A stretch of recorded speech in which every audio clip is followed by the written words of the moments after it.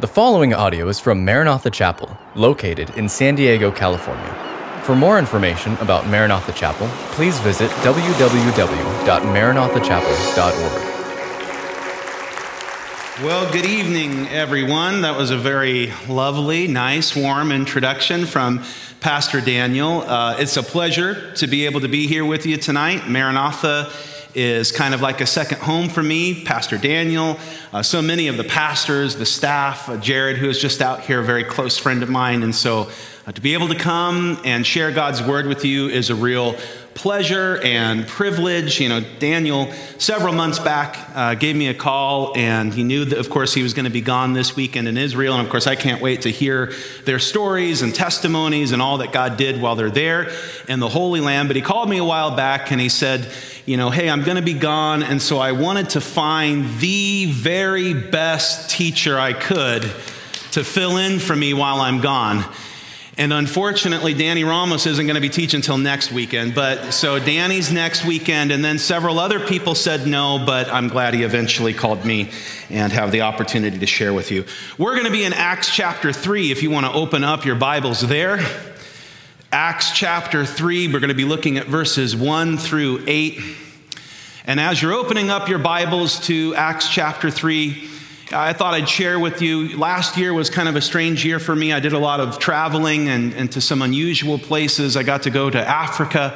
I went to Uganda. I went to South Sudan. I actually went to Ukraine last year and was able to minister to some chaplains who were there, who, of course, are in the middle of a war with Russia, but also trying to bring humanitarian aid and minister to the gospel to people. And there was something that happened over the course of that year and just traveling to some of the places that I went to where coming away from a trip like that, it was incredible, it was convicting, it was encouraging, all of those things at the same time.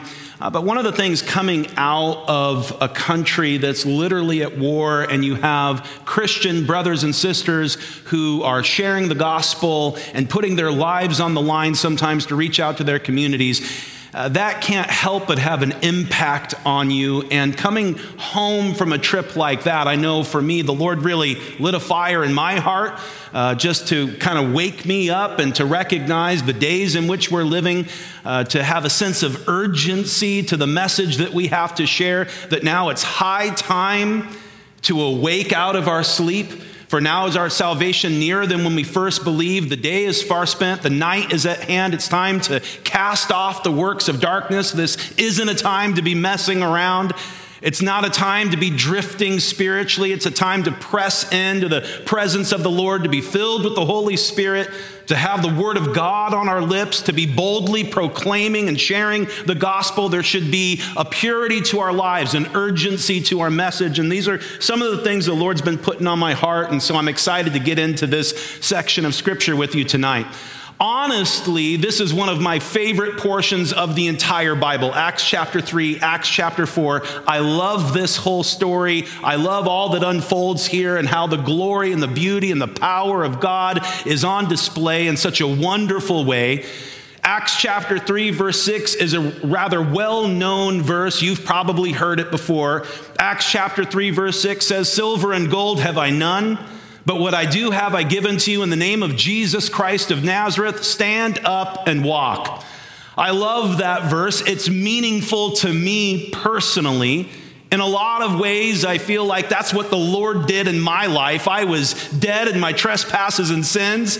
I was locked down, not going anywhere. And then one day, one moment, Jesus stepped into my life and changed everything. And so on one hand, I can relate to it quite personally.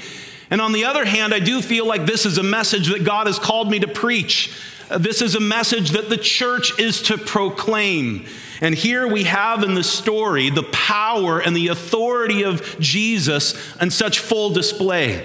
There's power in the name of Jesus. Amen? As here you have this man in Acts chapter 3, and he has this debilitating condition. He hasn't been able to walk his entire life. We eventually find out in the story that he's over 40 years old, and he's always been in this state, always been in this condition. I don't know if there was ever a time in his life where he thought to himself, well, maybe there will be a miracle. Maybe someday I'll be able to walk. I don't know if he ever thought that way, but at this point here in Acts 3, he's long given up on any hope that his life could be different, that his life could change. He would say, this is the condition that I've always been in. This is the condition that I presently find myself in. It's the condition that I will always be until one day Peter and John come walking along to go to the temple at the hour of prayer, and they make this bold declaration that everything he's experienced up until that point in his life could be laid aside, and that he could stand up and walk in the name of Jesus, and the love and the power and the authority of God is on display in such a powerful way. And that's incredibly good news because nothing has changed. Jesus is the same yesterday, today, and forever. There was power in his name 2,000 years ago. There's still power in his name today. And many people are crippled by sin. Many people are overwhelmed with the effects that sin would have in their life. And there may be part of them that wrestles with that wrestles through some of the guilt and the shame and the conviction and the regret and the remorse. Maybe there's part of them that would say, well, I wish I didn't have to live this way. I wish things could be different, and I do recognize the destructive nature of my lifestyle, but I don't think I can change. I don't think it can be stopped. There might be part of them that wrestles with that. There might be another part of them that says, well, I find some pleasure in my sin. Though it's always temporary, it's always passing away. It's never really giving me all that I hope that it would.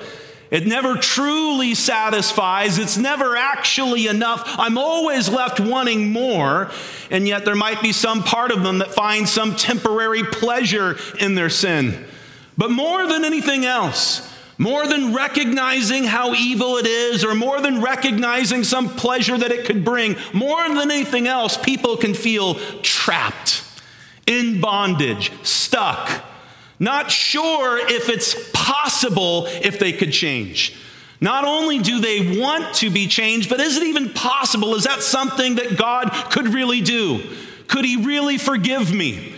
Could he really heal me? Could he really change the way that I think? And people are in bondage to sin, crippled by it. And all the while, there's this nagging thought in the back of their mind that one day they're going to be held accountable for their actions. That one day there is going to be a judgment. And of course, we know this to be the case. The Bible says it's appointed unto man once to die, and then the judgment. Jesus said in John chapter 16 that the Holy Spirit will convict the world of sin and of righteousness and of judgment. Of sin because they do not believe in me. Of righteousness because I go to my Father and you see me no more. Of judgment because the ruler of this world is judged. Jesus said the Holy Spirit is convincing the world of these things. He says he convicts the world of sin because they do not believe in me. And you see, that's the one sin that can't be forgiven. As a pastor, I'm talking to people all the time who are so worried that they've committed the unforgivable sin. And you don't know my story. You don't know my past. You don't know how deep and dark it is. And I've done things that I regret. Jesus can forgive all of our sin. He can forgive all of our past. The one sin that cannot be forgiven is to not believe in him. It's to reject him. It's to say, no, God, I'm not interested in that offer of salvation. I'll stand on my own. And then there's going to be a judgment. They're going to be held accountable. And so there are people who find themselves crippled by their sin. There are people who are crippled by fear, anxiety, depression, addiction, the cares of this world that can pull us in so many different directions. And of course, is that any wonder when we consider the world that we live in and all of the pressure and all of the bondage and all of the fear, all of the different areas of our lives that we could look at, and sometimes we can find some legitimate things to be afraid of, whether we're looking at the political scene or the economic scene, or we're considering wars and rumors of wars and what's happening in this world and how it just seems to be speeding full steam ahead No time to pump the brakes, no time to really think about, is this the direction we should be going in? If anything, it seems like the world is sort of doubling down and speeding up, all the while headed towards this cliff that they are most certainly going to careen off of. And so how could that not produce fear, anxiety, depression, discouragement? How could it not lead some to the bondage of addiction? And that's the world that we live in. And of course, the longer someone struggles with some of those things, the more they start to believe that lie of the enemy, who tells us you're always going to struggle with these things. This is always going to be a part of your life. You're never really going to be set free. You're never really going to experience victory. This is always going to be your struggle. This is who you are. And that's the world that we live in. And how this world so desperately needs to hear this life-changing message that is only presented in the Bible, that's only presented in the gospel. As the church, we have the message that everybody so desperately needs to hear, that Jesus can forgive every sin. He can break every chain. He can set every captive free. And so this is a message that we need to proclaim. This is a message that we need to share with the lost and dying world. And here's the thing. You might be here tonight. Maybe it's a message that you need to personally hear. Maybe you need to hear. Maybe you need to be reminded of how your sin can be washed away by the blood of Jesus. How as far as the east is from the west, that's how far he can remove our transgressions from us. Maybe you need to be reminded of his touch, his power, his healing, his transformation. And so I'm excited to get into this study with you here tonight. I'll start reading here at Acts chapter 3, verse 1. I'll read down to verse 8, and we'll get into this Bible study. It says, "Now Peter and John went up together to the temple at the hour of prayer, the 9th hour. And a certain man, lame from his mother's womb, was carried, whom they laid daily at the gate of the temple, which is called Beautiful, to ask alms from those who entered the temple. Who, seeing Peter and John about to go into the temple, asked for alms. And fixing his eyes on him with John, Peter said, 'Look at us.' So he gave them his attention, expecting to receive something from them. Then Peter said, 'Silver and gold I do not have, but what I do have I give you. In the name of Jesus Christ of Nazareth, rise up and walk.' And he took him by the right hand and lifted him up, and immediately his feet and ankle bones received strength. So he, leaping up, stood and walked and entered the temple with them, walking, leaping, and praising God." And so Peter and John were told they go to the temple at the hour of prayer, the 9th hour. The day started at sunrise at 6 a.m. The 9th hour was 3 in the afternoon. Every day in the temple, they had the morning and the evening sacrifices with then a prayer service that would take place right after. And so they had this visual reminder as they would offer up this sacrifice, and the smoke of the sacrifice would go up into the sky, would go up into the heavens, so to speak, and they would begin to pray. And they had this visual reminder that, God, you're hearing our prayers, you're listening to our request because of these sacrifices that are being offered. They understood that they couldn't approach God in their own righteousness. They couldn't approach God in their own holiness or spirituality. There had to be this sacrifice that would be offered up.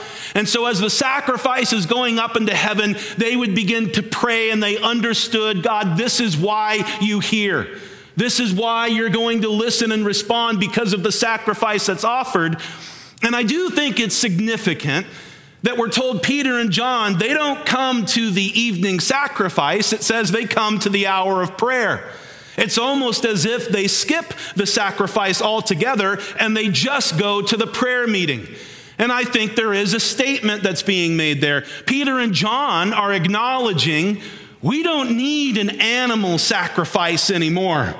There doesn't need to be an evening sacrifice in the temple for us to be able to pray and come before the presence of a living God. They understood that Jesus, the ultimate sacrifice, has already been given. Jesus, the Lamb of God who takes away the sin of the world, he's already died on the cross. And he's provided everything that we need to have even greater access to God. Greater than any animal sacrifice, Jesus, the perfect Lamb of God. Of course, we know from the Gospels, from the 6th hour to the 9th hour, as Jesus was dying on the cross, darkness was over all of the land. From 12 noon to 3 p.m., the time of the day that should have been the brightest, there's this eerie, creepy darkness over the land as Jesus is slowly dying on the cross. It's at the 9th hour that Jesus cries out, my God, why have you forsaken me?" As the sin of the world was placed upon his shoulders, all of our sin, all of our wickedness, all of our filth, all of our immorality, all of our violence, your sin, my sin, it was all placed upon him. God made him who knew no sin to be sin for us, that we might become the righteousness of God in him. This is the gospel. This is his love. This is his sacrifice, that God loved the world so much that he sent his only begotten Son, that whosoever should believe in him should not perish, but have everlasting life. And oh, do I love that word, whosoever. That means all of us. That means you're not too bad. You're not too good. You're not too young. You're not too old. That means whoever believes in him will not perish, but be forgiven of their sin. And that's exactly what was accomplished for us on the cross. Jesus crying out, my God, why have you forsaken me?" And of course, we know the answer. He was forsaken so that you and I would never have to be forsaken. He was forsaken so that we could be forgiven, so that we could be cleansed. And so Peter and John, they're coming into the temple. They don't go to the evening sacrifice. They say, no, the ultimate sacrifice has already been made. And so they just come to the prayer service. Now they do understand there's power in prayer. How could you spend 3.5 years with Jesus and not have that point driven home?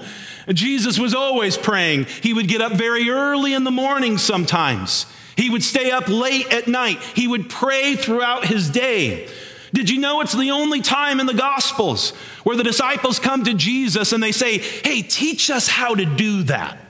Out of all of the things they could have asked, all of the miracles that Jesus performed, he walked on water, he opened the eyes of the blind. The one time the disciples say, teach us how to do that, it's teach us how to pray.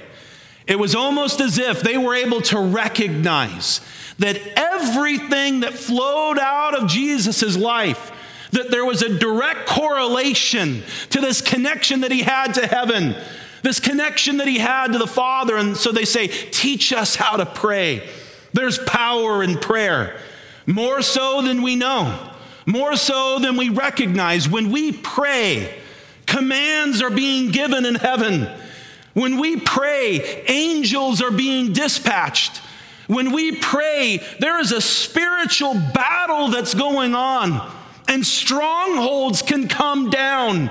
You know, when we read some of those battles in the Old Testament, maybe the children of Israel and the battle of Jericho, or the Philistines and Goliath, when we read some of those battles, understand the same thing is happening today in the spiritual realm. And when we pray, we're engaging right in the middle of that battle. Prayer is powerful. I wonder how many testimonies are there in this room who would say that, I know a big part of my salvation, I know a big part of coming to the Lord, there were people that were praying for me. I had a mom, I had a dad, I had a grandparent, I had a friend, a relative, a coworker. I had someone in my life that even though I didn't give them any good reason to, even though maybe sometimes I argued with them and said things I wish I could take back, but they didn't give up and they kept praying for me. And they would say, oh Lord, open up his eyes. Oh Lord, help him see. Oh Lord, would you reveal to him what's really going on? And the horrible direction that he's headed in and the judgment that's there. Lord, would you reveal your love and your grace and your mercy? God, speak to him. God, get a hold of him. How many of us would say, oh, I had someone praying for me? And of course, you might be here tonight, and maybe you're struggling. Maybe you're wrestling through some things. Maybe you're not sure where you stand in your relationship with God, or if you know him at all. Well, if you're here on a Saturday night, I could almost guarantee you have somebody praying for you as well. You have somebody praying, oh Lord, would you meet with them? Would you speak to them? Would you reveal yourself to them? And so they understand here the importance of prayer. Now, I appreciate the fact that here Peter and John, they're listening to the words of Jesus.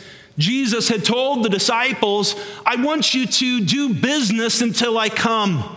I want you to occupy your time. Don't just sit around and wait for me and look up into the clouds and wait for my return. He says, no, be busy about your Father's business. And so I can appreciate the fact that here's Peter and John, and they say, hey, we shouldn't just sit around. Let's go to the temple. Let's go to the hour of prayer. But one of the things that I love about this whole story is that this whole thing is kind of a big divine interruption. As far as we can tell, they never make it to the prayer service because they're going to go in, this man is going to get healed, a crowd is going to gather, Peter's going to preach, the religious leaders come and they're arrested. They never make it to the prayer meeting. That never does happen. This whole thing is a divine interruption. And of course, we look at this story and we think, well, how good it is that they weren't too busy, that they weren't in too big of a rush.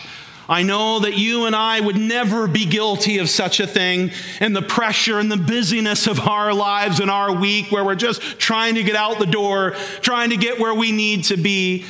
How wonderful it is that they weren't too busy, they weren't in too big of a rush, but they stop and they acknowledge this is a divine interruption. Now, let me just say, not all interruptions are divine. Sometimes there really can just be a distraction.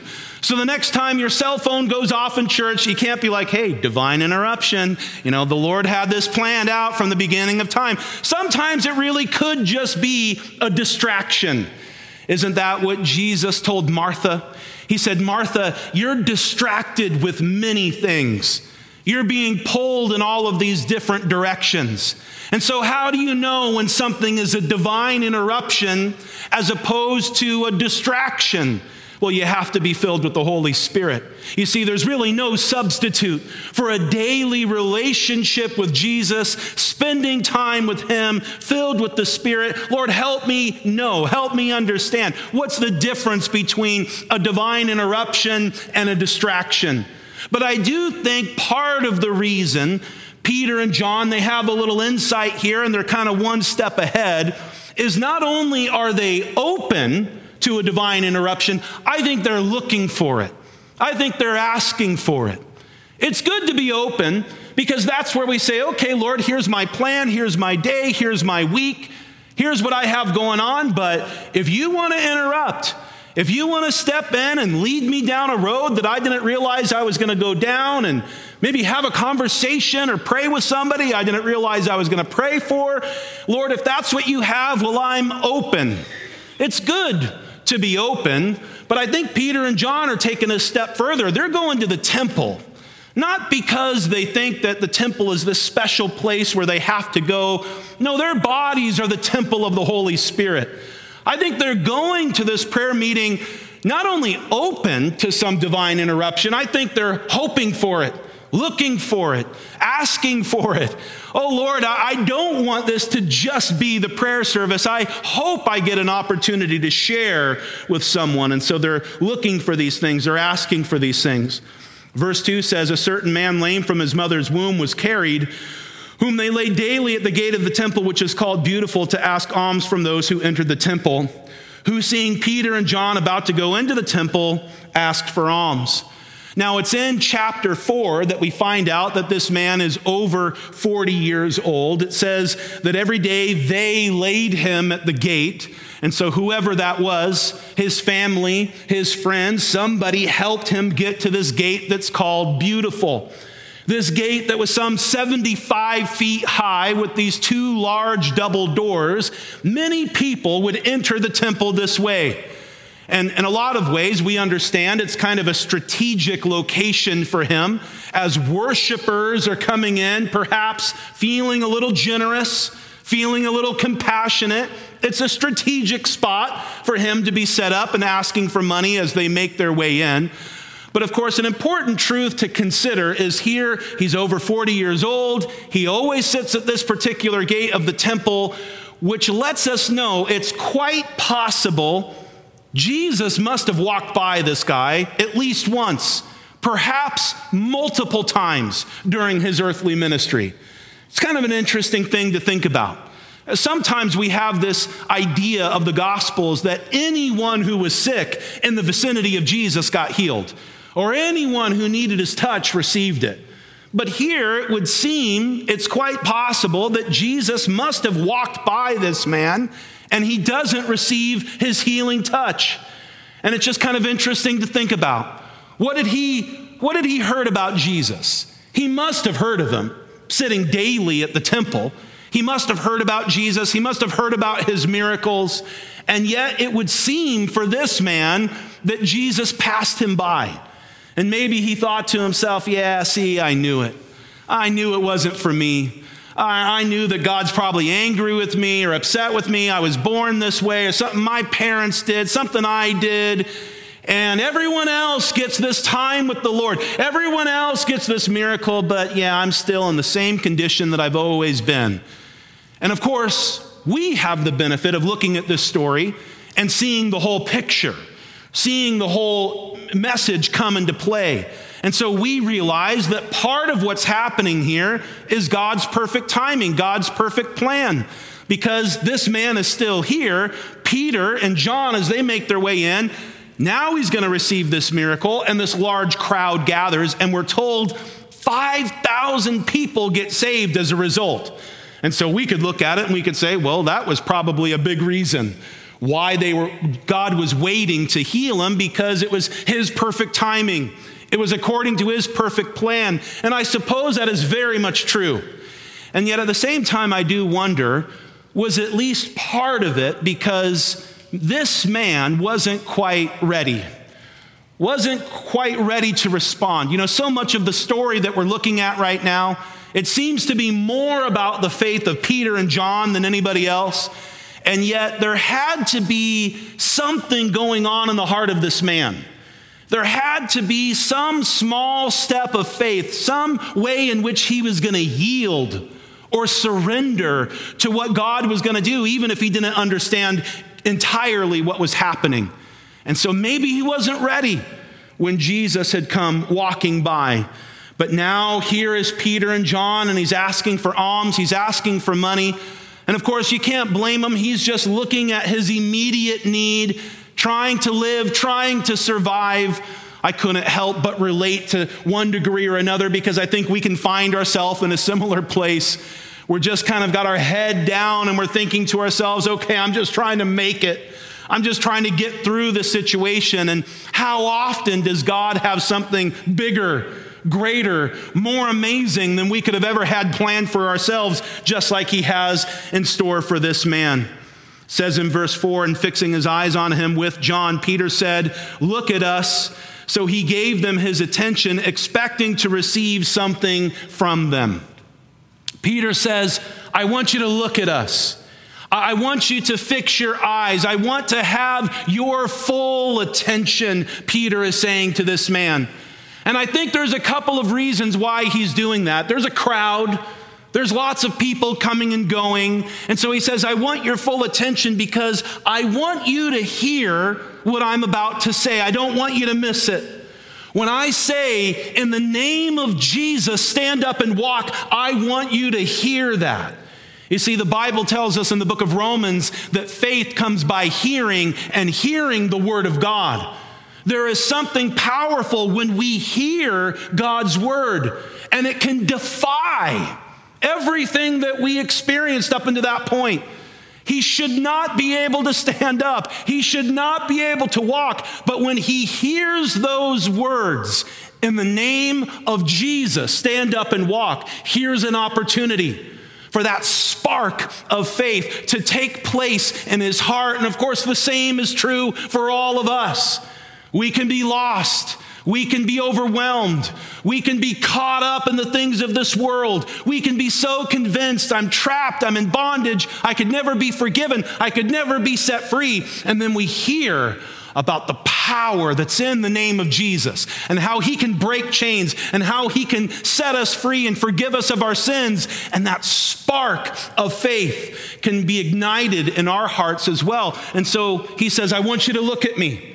I want you to hear what I'm about to say. But I think there's another reason that Peter says, I want you to look at me. Not only do I want you to hear what I'm about to say, I want you to see the look on my face. Does it look like I'm joking? Does it look like I'm doubting? Does it look like I don't believe this with every fiber of my being? Because you see, that kind of faith is contagious.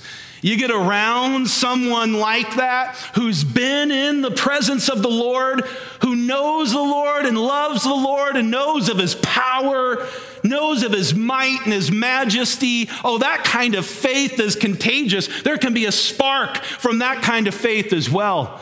I think it's so important to remember as we're ministering to our friends, our family, as we're hoping that they take hold of the scriptures, that they take hold of the promises of God and claim them as their own, we have to ask ourselves, is this a reality in my life? Is this something that I truly believe? Peter says, go ahead, look at me. I want you to know that I believe with all of my heart that Jesus can touch you in this moment right here and right now. And so now as he has the full attention of this man, verse 6, Peter said, silver and gold I do not have, but what I do have I give you in the name of Jesus Christ of Nazareth. Rise up and walk. And he took him by the right hand and lifted him up, and immediately his feet and ankle bones received strength. Peter is certainly exercising this whole idea of praying without ceasing. He's going to a prayer meeting, but clearly he's praying without ceasing. Clearly he's filled with the Holy Spirit and he's listening to what God has for him in that moment and what he's supposed to say. And he makes this bold declaration, this power, this authority that's in the name of Jesus. There's power in the gospel. Romans chapter 1, verse 16, the Apostle Paul says, for I am not ashamed of the gospel of Jesus Christ, for it is the power of God unto salvation for everyone that believes. And how the world might laugh, and how the world might mock, and how the world tries to scorn us and say, oh, you can't share the gospel with people.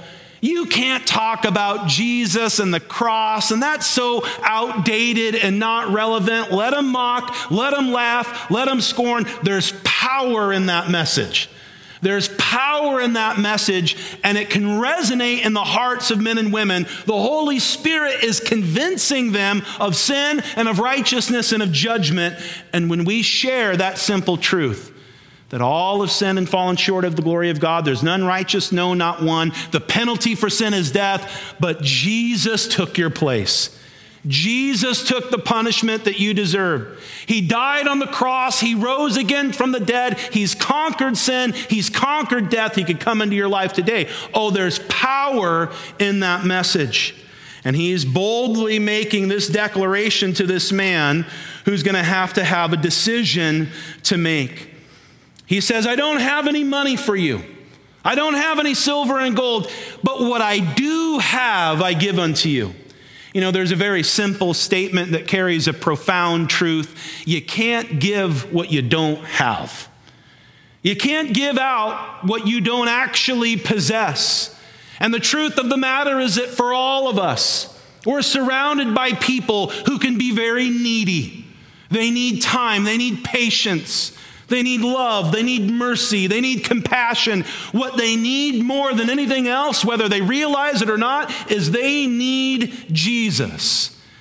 And I don't know if you've ever been in a situation where you felt unqualified or unprepared. I don't know if you've ever been in a situation where maybe somebody had a question about the Bible or a question about Christianity, or they're going through some crisis and they're looking for hope.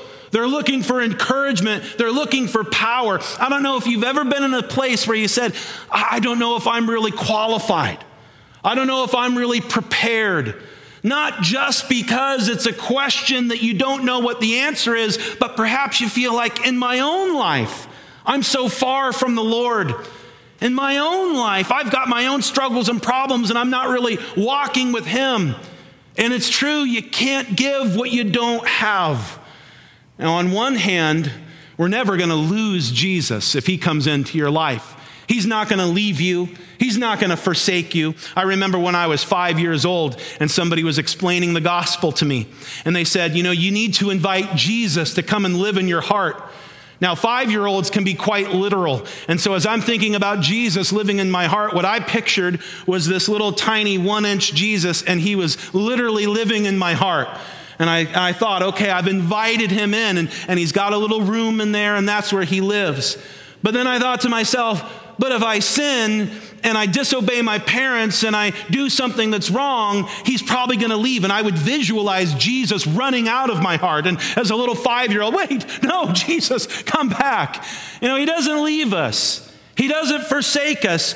If He comes into your life, then you're sealed with the Holy Spirit. You belong to Him. But isn't it true that even as a Christian, we can walk according to the Spirit or we can walk according to the flesh? Sometimes we really can be a little too earthly minded and lean only on our own understanding. There's a famous story of an Italian priest named Thomas Aquinas, and he lived in the 1200s. And if you're familiar with that portion of history, then you know that for the church, it wasn't exactly the best time. For the church in the 1200s, there was a lot of earthly power, but not a lot of heavenly power. And there's this famous story of this priest, Thomas Aquinas, and he walks in on the Pope who's in the treasury. And there's all of this money and silver and gold and treasure. And the Pope says to Thomas, "No longer can the church say, 'Silver and gold have I none.'" And Thomas replied, "Well, that's true, Holy Father, but neither can she say to the lame man, 'Rise up and walk.'" At a time when there was all of this earthly power and wisdom and knowledge, there wasn't a lot of heavenly power. I think it's time to shed any aspect of cultural Christianity, traditional, Christianity that doesn't have any power, that doesn't have the blood of Jesus, that doesn't have repentance of sin, that doesn't have the Holy Spirit being poured out, that doesn't have the truth of God's word. It's time to shed away any cultural aspect of Christianity that's void of those things, because we want to walk in the fullness. We want to walk in the blessing. We want to walk in all that God has made available to us. And this world so desperately needs Jesus. Peter says, "Hey, I don't have any money for you. I don't have any resources for you." And I'm fine with money, by the way. I'm fine with resources. They all have their place. But Peter says, no, that's not it. You know what I have? You know what's dwelling richly in me? You know this message that I have to share and declare? Here's what I have for you. In the name of Jesus, stand up and walk. And this incredible miracle takes place. It says that immediately his feet and his ankle bones received strength. These are medical terms. It's only used here and nowhere else in Scripture. It reminds us of the fact that Luke, who wrote the book of Acts, was a doctor. He was a physician. I would imagine he was particularly interested in some of these physical miracles as a doctor, just thinking of how impossible that is. Here, this man, he's never walked before. And so no surgery, no correction, no physical therapy, just in a moment, all of these tendons and muscles and bones popping together. And he went from being collapsed on the ground to running and leaping and praising God. And of course, it is in this passage that we do have to stop and acknowledge that a literal physical healing took place. And so while we've had quite an emphasis tonight in this particular study as it relates to spiritual healing, and being forgiven of sin and being set free and having chains in our life broken and really walking in all of the victory that God has made available to us. But it is worth noting, this is all about a literal physical healing. That was something that God did back then. That's something that God still does today. It's something that the church is supposed to be asking for, supposed to be praying for. And listen, the power is in the name of Jesus. It's not in yelling, it's not in shouting, it's not in coming up with some clever speech, some old English words, some rehearsed prayer that's so beautiful and so poetic, as if we're going to sort of trick God into doing it. God hears our amazing prayer and is just like, wow, I wasn't going to heal him, but now I have to. That was a pretty good prayer. That's not where the power is. The power is in the name of Jesus, and I think the more simple we can be, the bigger the prayer is, keep it simple. Don't let it be in your many words. Let it be in the powerful name of Jesus. And this healing takes place in his life, and it's immediate, and it's undeniable, and there's a miracle, and no one can deny it. This man, he had been there his whole life. They all knew him. They knew it couldn't be a trick. There's an undeniable miracle that takes place. And of course, again, the man had been in that condition for over 40 years. That's a long time. That's a long time to get discouraged, to be disheartened, to feel like nothing's ever going to change. I'm never going to experience any of the blessings that you're talking about. Maybe he felt like Jesus already passed me by. I had my moment, I had my chance, and I guess I missed it. And so I'm always going to be in this place. And yet here, there's this bold declaration that was made. Here, there's this divine appointment. This is the day for this man that he is going to experience the touch of God. He woke up in the morning and he didn't know, but he's there at this gate called Beautiful, and there's this appointed time for him to meet with Jesus, and his life is going to be forever changed. And yet I think to myself, what if he would have refused? As Peter stretches out his hand and is going to lift him up, what if he refused? What if he said, "Get away from me. What's the matter with you? Don't you see the condition that I'm in? Why would you say such a thing? Don't you know I would get up and walk if I was capable of doing that? How cruel. Why would you say that?" Would have been easy for him to list off all of these valid reasons and excuses why there was going to be no miracle, why nothing was going to happen, why he was going to stay in that place. Many valid reasons he could have come up with. And yet, instead, he simply yields. He surrenders. He says, "God, whatever it is that you want to do, whatever it is that you have in store for me, I don't fully understand it, but God, I want to surrender to you." And he experiences this incredible healing. And I think for us who are here gathered tonight, couldn't we, just like this man, come up with all kinds of reasons why somehow we are the ones on the outside? Oh, all of that might be true for them, but it's not true for me. You don't know what I've done. You don't know my past. You don't know my struggles. You don't know my addictions. You don't know my bondage. You don't know how long I've been wrestling with these things. And we could come up with all of the excuses and all of the reasons that this man could have. Or we can simply yield and surrender and say, "Okay, Lord, I don't have it all figured out, but whatever it is that you have for me." Because here's the thing. I know that God is speaking to some of you. I know that he's touching your heart. I know God is speaking to some of you about getting right with him.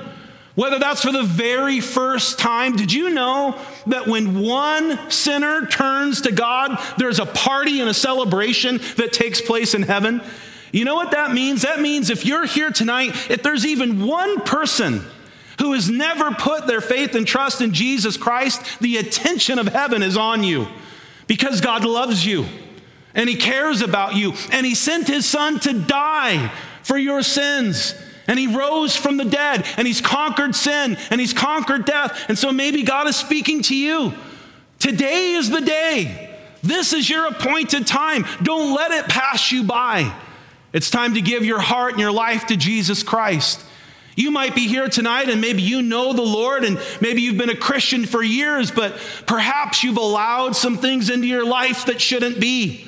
Some compromise, backsliding, taking your eyes off of the Lord, drifting in your relationship from Him. And God's been speaking to you about recommitting your life, about coming once again back to the simplicity of a relationship with Jesus. To come back to your first love, where it was so simple. It was so easy. The cross before me, the world behind me, no turning back. I once was blind, but now I see. And when Christianity gets more complicated than that, sometimes the Lord is knocking on the door of our heart and He's saying, I want you to come back.